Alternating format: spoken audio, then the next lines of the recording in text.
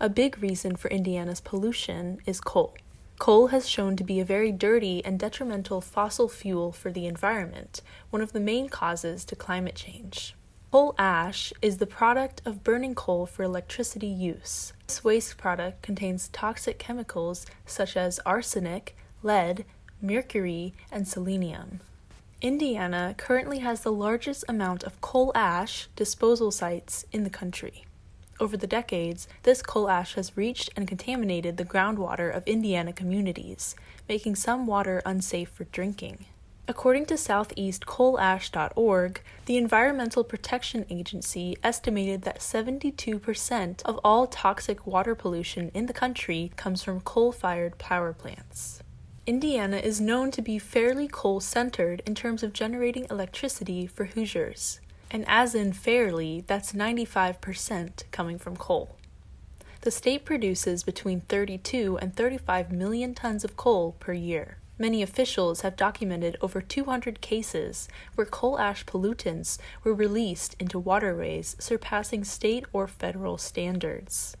One example is the case of Morgan County.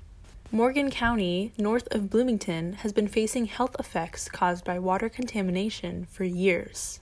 15 years ago, the City of Martinsville added carbon filters to clean their main water source. However, it seems that the filters are not stopping potentially dangerous chemicals from reaching drinking water and wells and affecting residents. So what are the effects?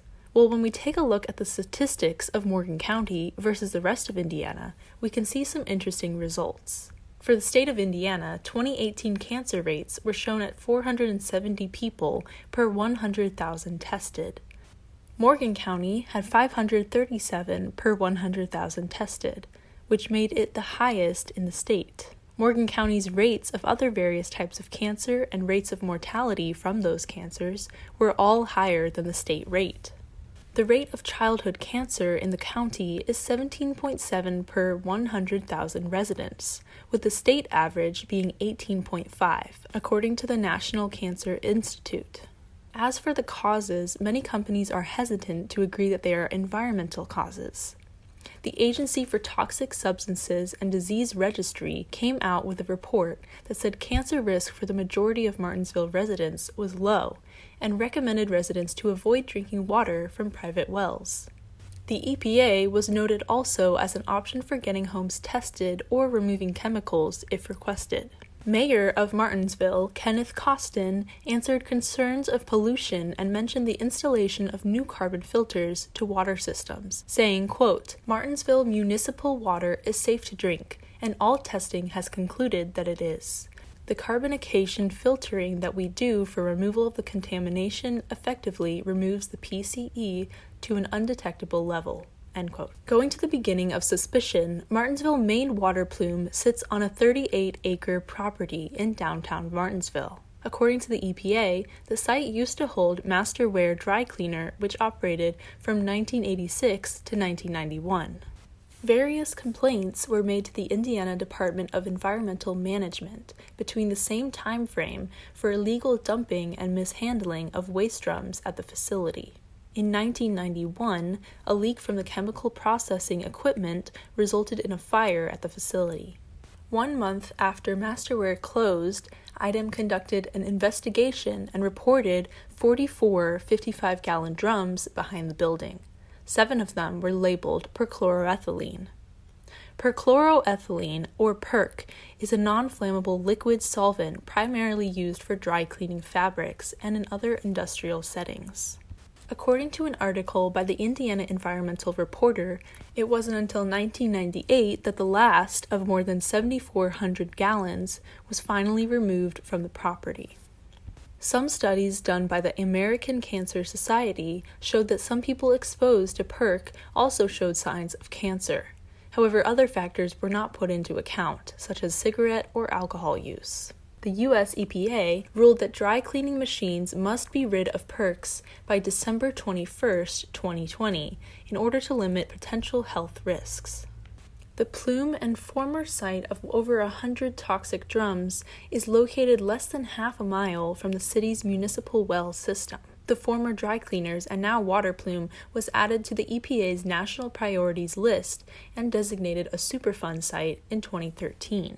Last year, doctor and environmental health scientist at Purdue University, Sa Liu, partnered with environmental energy retiree Tom Wallace to conduct a health study in Martinsville. Martinsville resident and alumni of Harvard University and Duke University, Tim Adams, became a partner as well. According to Liu, the health issues come initially from groundwater contamination, which leads to toxic substances showing up in the air. In December of 2019, the team collected water and air samples from homes of 20 volunteer residents. Results from the test were released in February during a community meeting with 100 attendees. Toxic chemical PCE was found in 100% of the 10 water samples taken, and 100% of the 39 exhaled breath samples tested positive for PCE. Wallace said, quote, "One of my very first conversations with Purdue about doing this was that we are not the only town like this.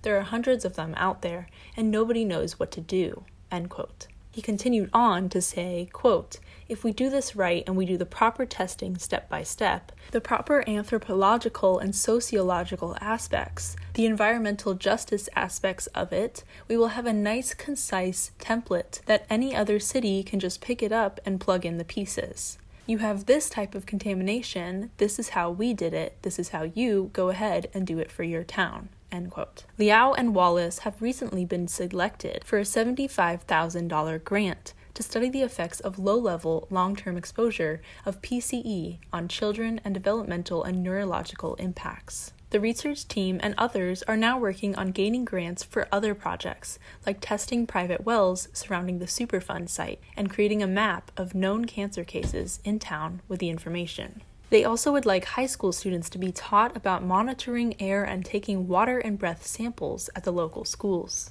Martinsville resident Suzanne Sichting said there needs to be more information given to residents on what's going on with their water. She said, quote, "As far as the people that I know, we do not drink the water here in this city." End quote. According to Great Lakes Now, the EPA will release their final draft remediation proposal for the Pike Street plume this summer. It will be followed by a comment period for the public before the final review.